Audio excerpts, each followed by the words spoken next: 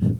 We don't all have to face the kind of trial, really, or that Tanya has to go through necessarily. If we do, God, as we've seen for her, gives us the grace to walk it. But fear is a very big and real thing that can actually impact us in all parts of our lives, and sometimes very unexpectedly. And a little while ago, when Sue's mum was quite ill, still alive, Sue was at home and she was quite stressed out by it was quite a stressful time and dealing with it. And I felt we need to go out. We need to get out. And so let's go for a walk. So we got in the car and we drove up the road and we got actually to a new road. Okay. When we go for a walk, we try to get out around here. You can't walk around here, can you? We can. You can walk down our street. But we got in a car to go for a walk. And we turned up New Road. And there was a car coming the other way, and I thought he was going to pull over, and he didn't quite pull over. And to avoid him, I went to the left, and I clipped the wing mirror over the car that was parked, smashed the glass on mine. And I thought, oh no, what am I going to do? And you know, I didn't stop. And I didn't stop because... Now the question is, why didn't I stop? And I thought, I was sitting there thinking Sue was stressed, she's fearful, and I was fearful because she was fearful. And instead of doing the thing, which I know is God's standard, what God would have me do, I kept going. And we did actually go around again, but when I got to the top of that road, I thought, what happened there? Why have I not done the very thing? I teach integrity on the foundation course, you know. Claudia and Augusto spent time with us, and the thing they've seen is integrity. And here I am driving down the road, and not in integrity, I'm not stopping. And it really troubled me that there was something in me that at that point of crisis would actually not respond rightly, the godly way. I fell short of God's standard. And the thing about fear, we might have good intentions and we may set out to do the thing God wants us to do. But the thing about fear, it actually causes us not to come up, to fall short of the standard God has for us. We can set off, but not actually make it. And it's a weapon the enemy uses against us, but it's also one that God can use and deal with in a way that just in our weakness, his strength is revealed. And what I'm going to do this morning is just look at how Simon Peter walked through this thing of how Jesus delivered him from fear to a place of boldness and confidence. And how out of that, we too, I'm trusting, can come into a new place of boldness in terms of who God's calling us to be, so we don't miss the standard that God has for us to reach. We'll start by looking at Matthew 14, verse 22-33. Now, I couldn't find the Lego video, unfortunately, but I found this one, if we could have the lights down. And there's some questions there for you to be thinking about. This is quite a nice rendition of this story. I'm feeling now! I'm feeling! Okay. It's a ghost! My brain can multitask.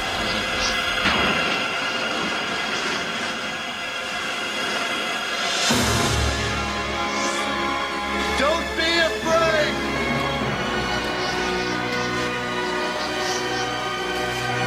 Lord! If it's you, command me to come to you on the water!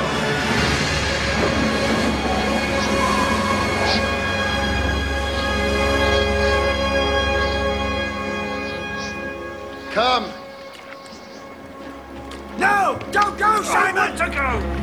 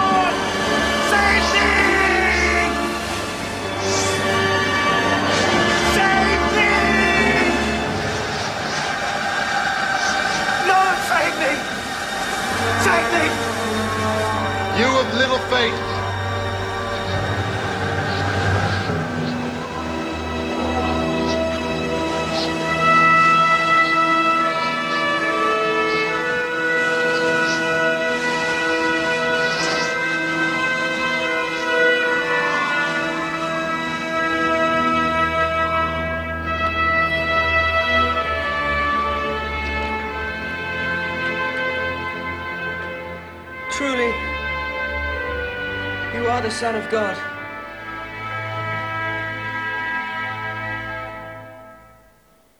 Okay, some questions there, very quickly. Person next to you. Talk to the person next to you. I wasn't making an observation.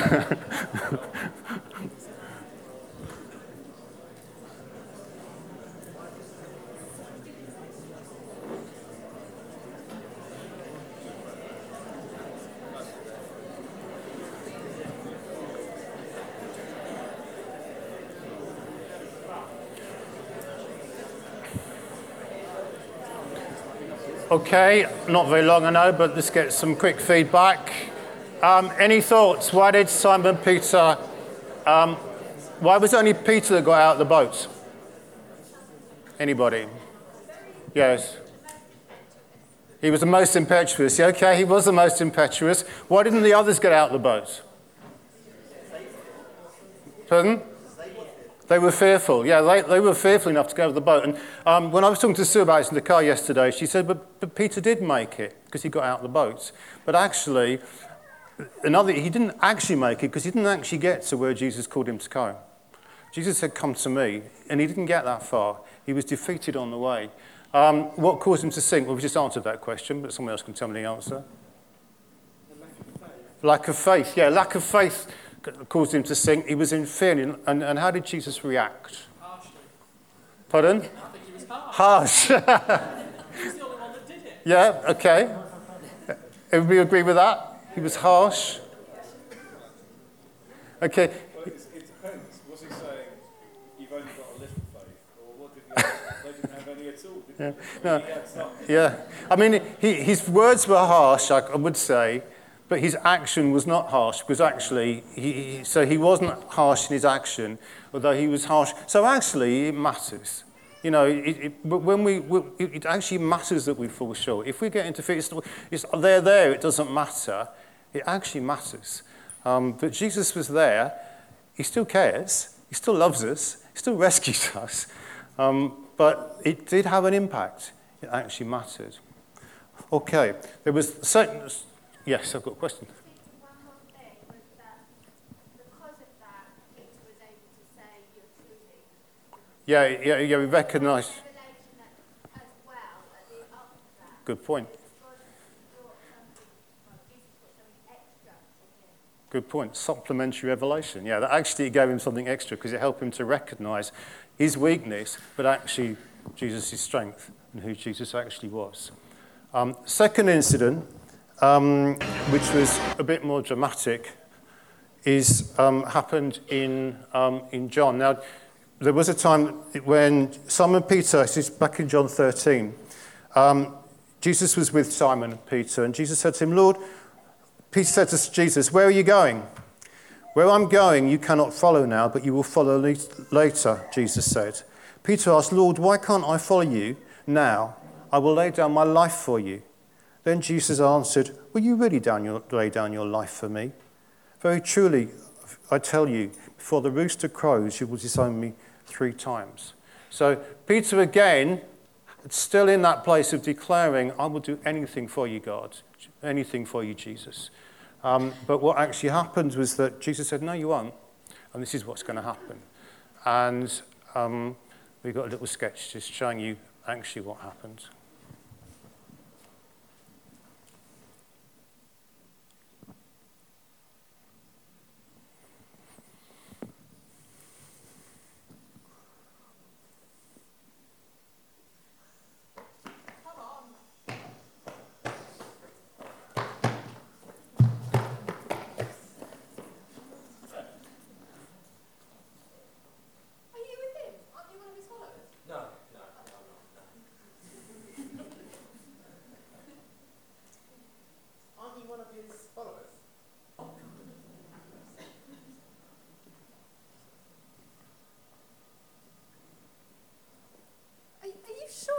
Galilean? Are you not one of I've his told you I'm not one of his followers.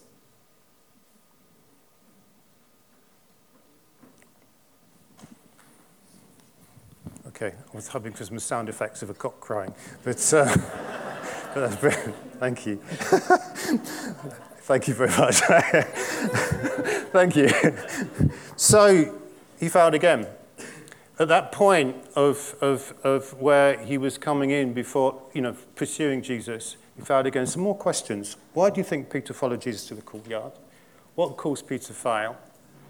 And how did Jesus react? Do you think? Yep, discuss.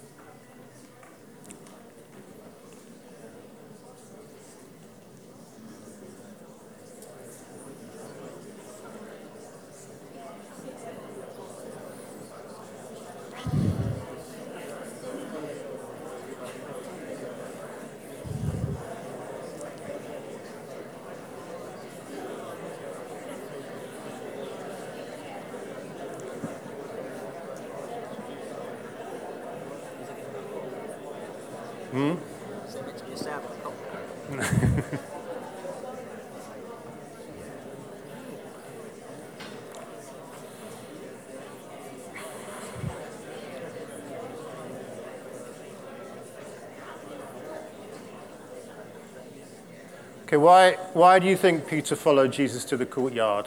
Someone over this side this time. He loved Jesus, yes.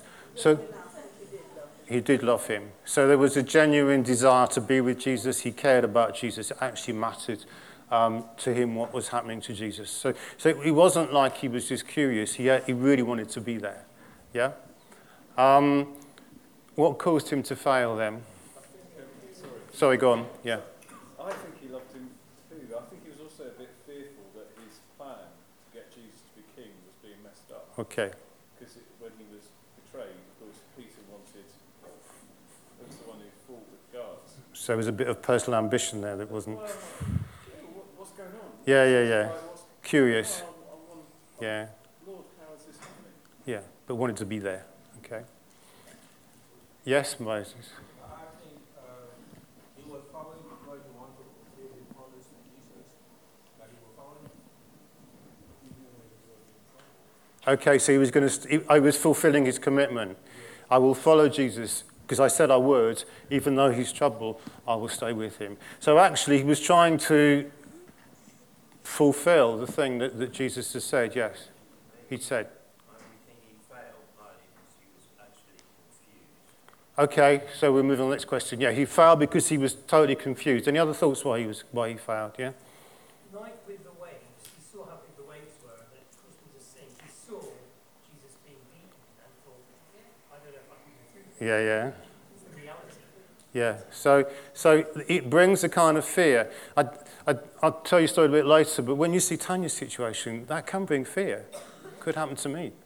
And that sense of when you see a situation, it's the fear of looking at that circumstance that causes us to be fearful that we might fail. I think, again, there was a fear thing that was operating here. Again, there was confusion, there was fear. So at the point of, he'd already put himself in the position, he wanted to be there, but when he came to it, he just couldn't do it. And he behaved, he veered off in the wrong direction, just like me when I didn't stop. I hit the mirror. And just at that point, you veer off in the wrong direction. How did Jesus react? We didn't actually see any much reaction of Jesus in that sketch, did we? Yeah. Later when Jesus comes back, Jesus meets Peter on the shore, doesn't he? Yeah, we're coming to that bit. Don't steal my thunder. Okay. So, later on he does. At that time, I think Jesus just looked at him, it says. He just looked at him and said, Peter. It's kind of with a sadness, you said this. And so how was Peter feeling at that point? He's just let down. Not only has he fallen down on his promise, but he'd actually let down his best friend, the person he admired the most, the person he put himself out for, and suddenly the sense of condemnation and fear would have been absolutely enormous. What would you do with yourself in that situation? However, we read on later in Acts, this happens. I'm going to read this story to you. That's the one. when Peter and John were addressing the people, just a little background, Peter and John had come out of the temple and they'd healed the lame man.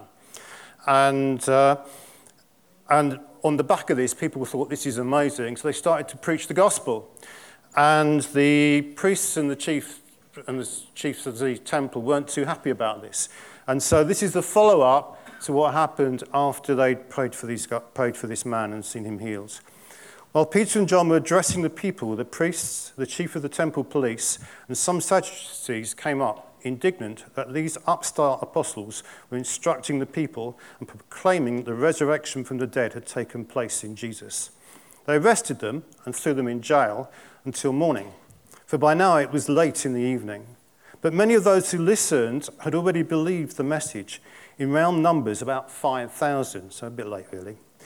The next day, a meeting was called in Jerusalem. The rulers, religious leaders, religion scholars, Annas, the chief priest, Caiaphas, John Alexander, everybody who was anybody was there. They stood Peter and John in the middle of the room and grilled them. Who put you in charge here? What business do you have doing this? With that, Peter, full of the Holy Spirit, let loose. Rulers and leaders of the people, if we've been brought for trial today for helping a sick man put under investigation regarding this healing, I'll be completely frank with you, we have nothing to hide. Nothing to hide. Before, he was hiding. Now he has nothing to hide. By the name of Jesus Christ of Nazareth, the one killed on the cross, the one God raised from the dead, by means of his name, this man stands before you healthy and whole. Jesus is the stone you masons threw out, which is now the cornerstone. Salvation comes no other way. No other name has been or will be given to us by which we can be saved, only this one. They couldn't take their eyes off them. Peter and John standing there so confident, so sure of themselves. What a transformation. Okay, I love that line because it's so different from the rest. It's so different from Peter walking on the water and seeing the waves and being in fear. It's so different from him hiding in the temple and denying that he knew Jesus. Standing, the observation was they were so confident and so sure of themselves. How did he get there? Two things that Jesus did, two incidents, two places, two things that happened. First one, he's going to see in my next sketch. John.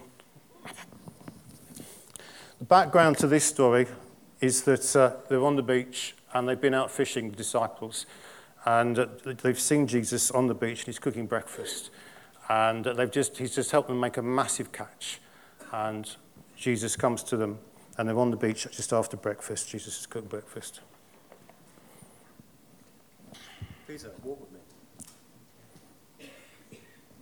I feel like we've been here before. Do you love me? Yeah, of course I love you. And my sheep. Are you sure that you love me? Yeah, I told you. I love you. Feed my lambs. Peter, do you love me? Lord, I've told you that I love you. Feed my sheep. And truly I say to you, when you were young, you used to dress yourself and walk wherever you wanted. But when you are old, you will stretch out your hands, and another will dress you and carry you to where you do not want to go. Now, I just want to get some thought of how Peter was feeling in this situation. He'd not had a conversation with Jesus, proper conversation with Jesus, no evidence of that in the Bible, since that encounter in the temple, since he denied him.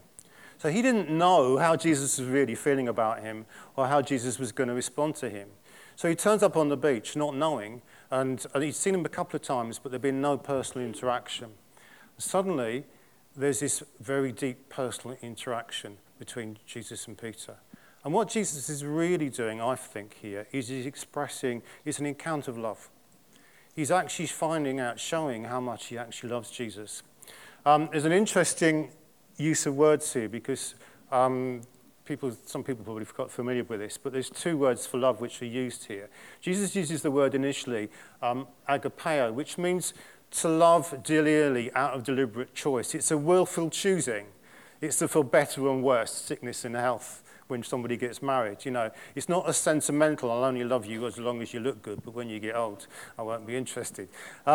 It's actually a deep, clear choice that I'm going to stick with you. And it's the way God chooses to love us. You know, it's an unconditional love on us. He doesn't, I love you if you behave yourself, but if you don't, then I don't love you. He loves us because he loves us because he loves us. And Jesus is asking Peter, do you love me in this particular way? Do you choose, are you choosing to love me? And Peter I think was at a place where he thought he was before, but now he doesn't know anymore.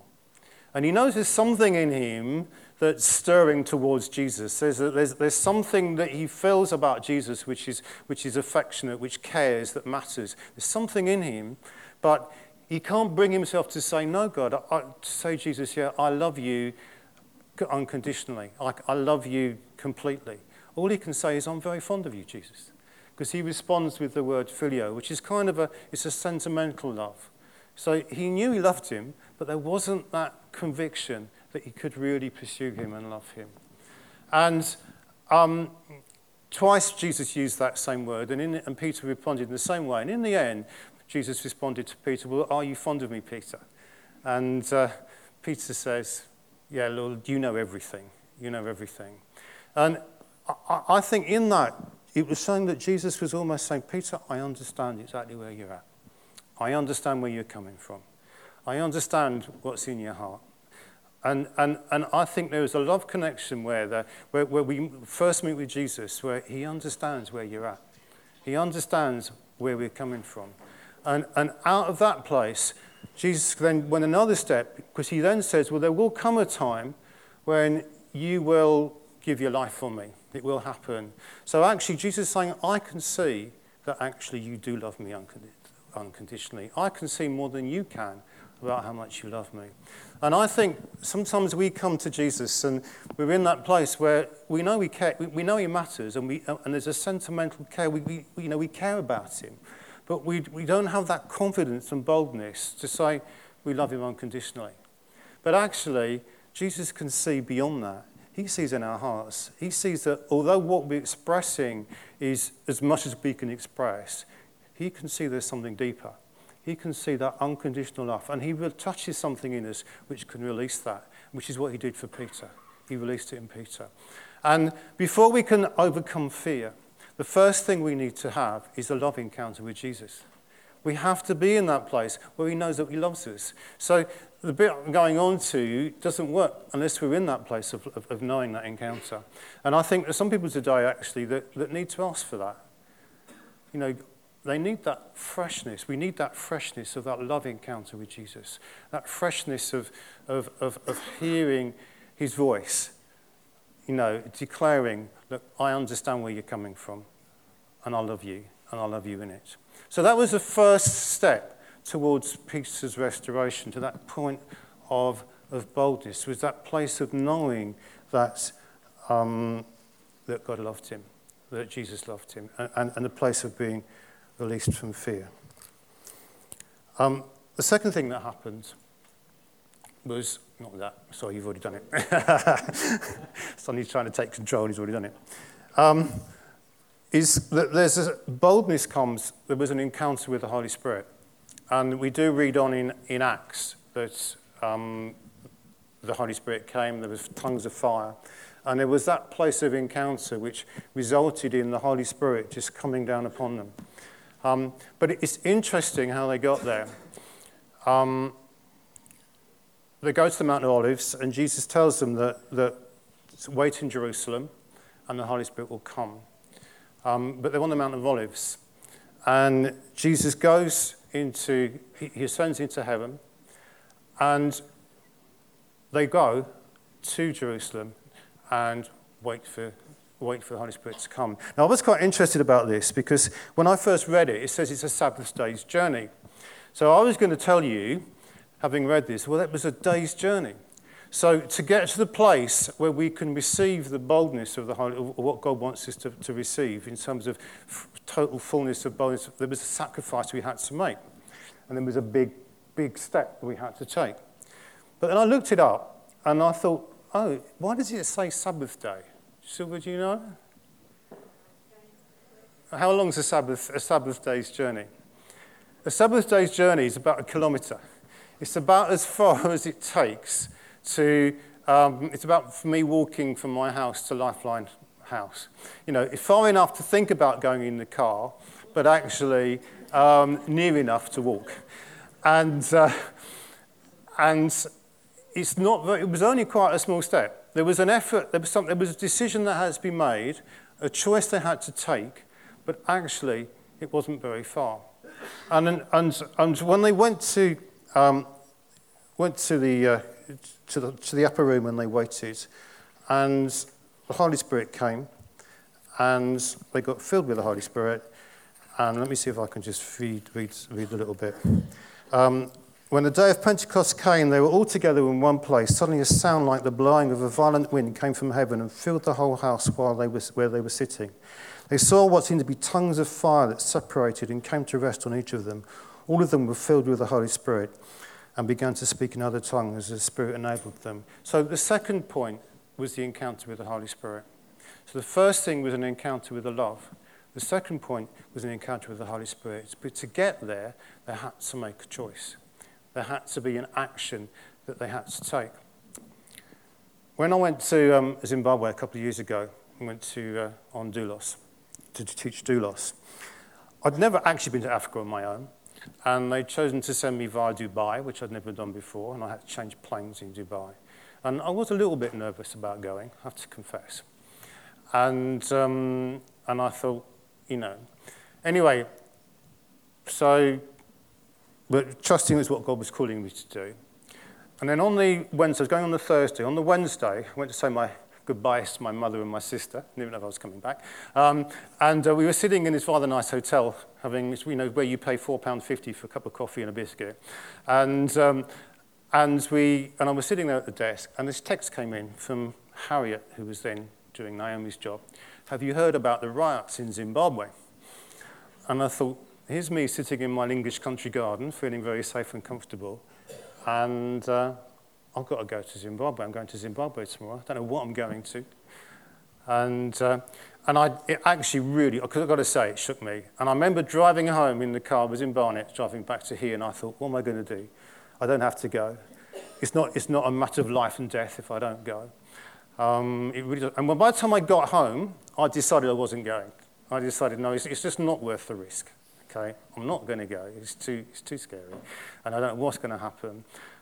Background is that I was going to stay in Chitungwiza, which is the big township outside Harare. Last time they have riots there, somebody had their throat cut, and the police can't actually handle that situation, and they just send the army in, who just go around in the evening and go in everybody's house and beat everybody up. That's what Lawrence told me afterwards. Beat everybody up so that they can't come out the next day and riot. So this is where I was going. And I thought, well, I suppose I better phone John, because he was sending me. So I phoned John, and John says, oh, no, those African countries, those kind of things always happen. But I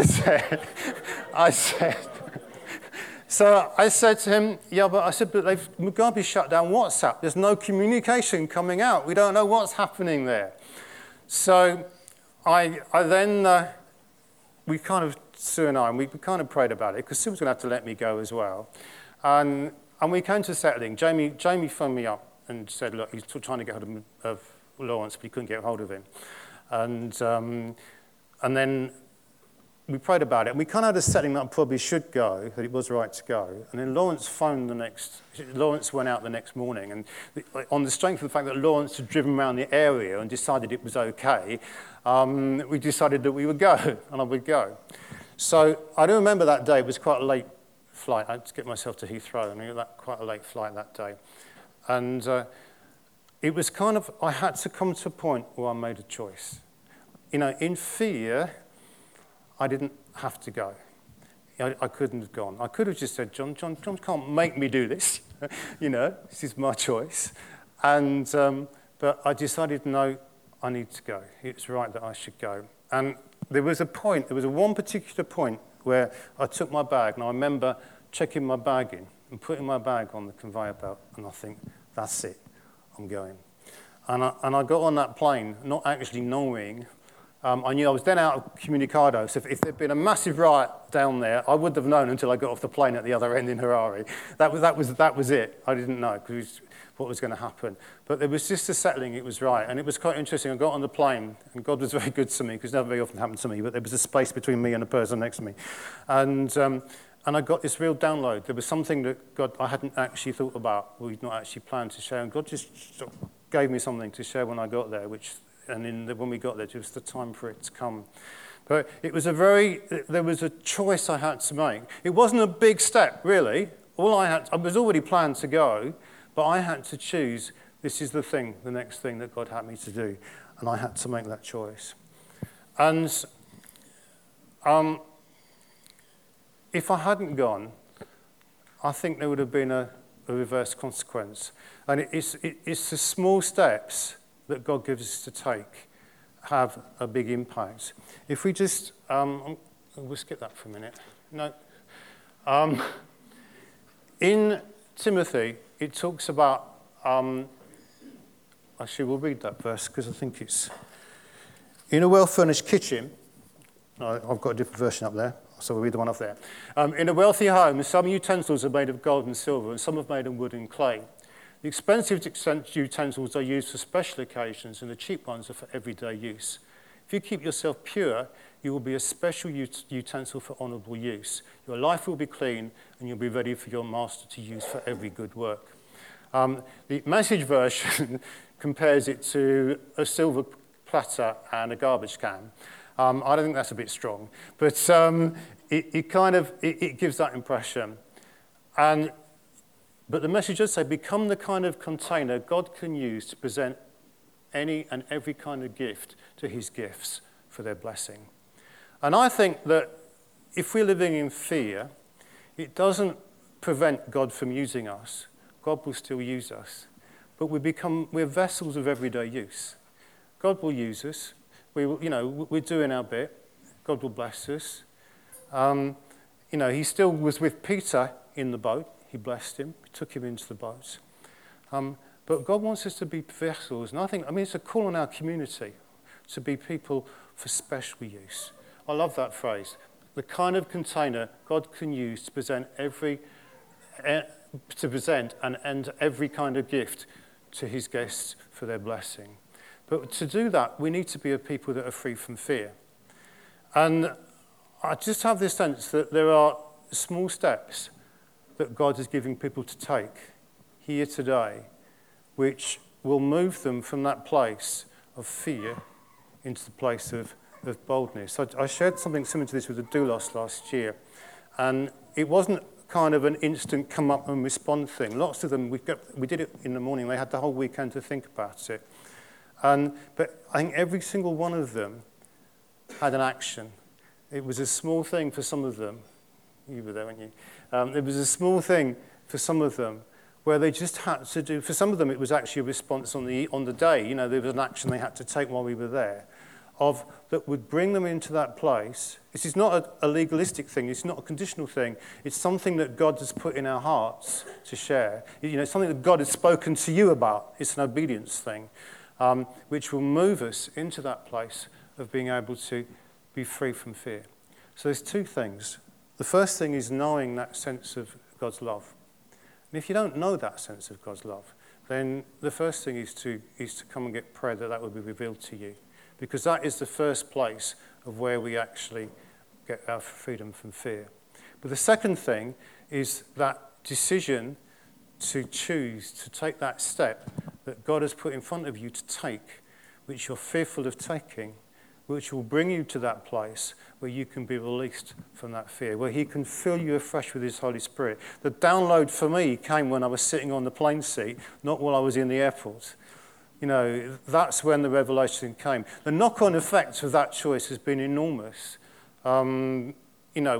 I was in communication with Lawrence now, and we're probably going to go back and visit him, and just the other connections that we've had as a consequence of that simple decision. If I'd not gone, I just don't think where I'd be now. I don't think where I'd be now. But it just just lifts us into a new position. So my question is, what is it that God's giving you to do which will bring you into that place of obedience, which releases from fear and brings you into that place of faith and boldness and able to step in the thing that God has for us to do and God causes us to be. Yeah.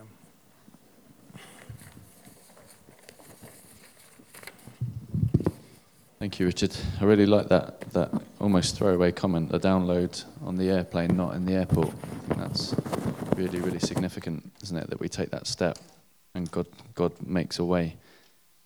Can we have the band up? I'd like to use the song, How Great Is Our God, to focus on him and allow him to do those things in us as we're worshipping that Richard suggested. So that's one of allowing his love to come if we don't know it, and there's an opportunity to come and receive prayer around that as well afterwards. But also that as we worship him and focus on him, that he would reveal to us that decision or step that we should be taking as well.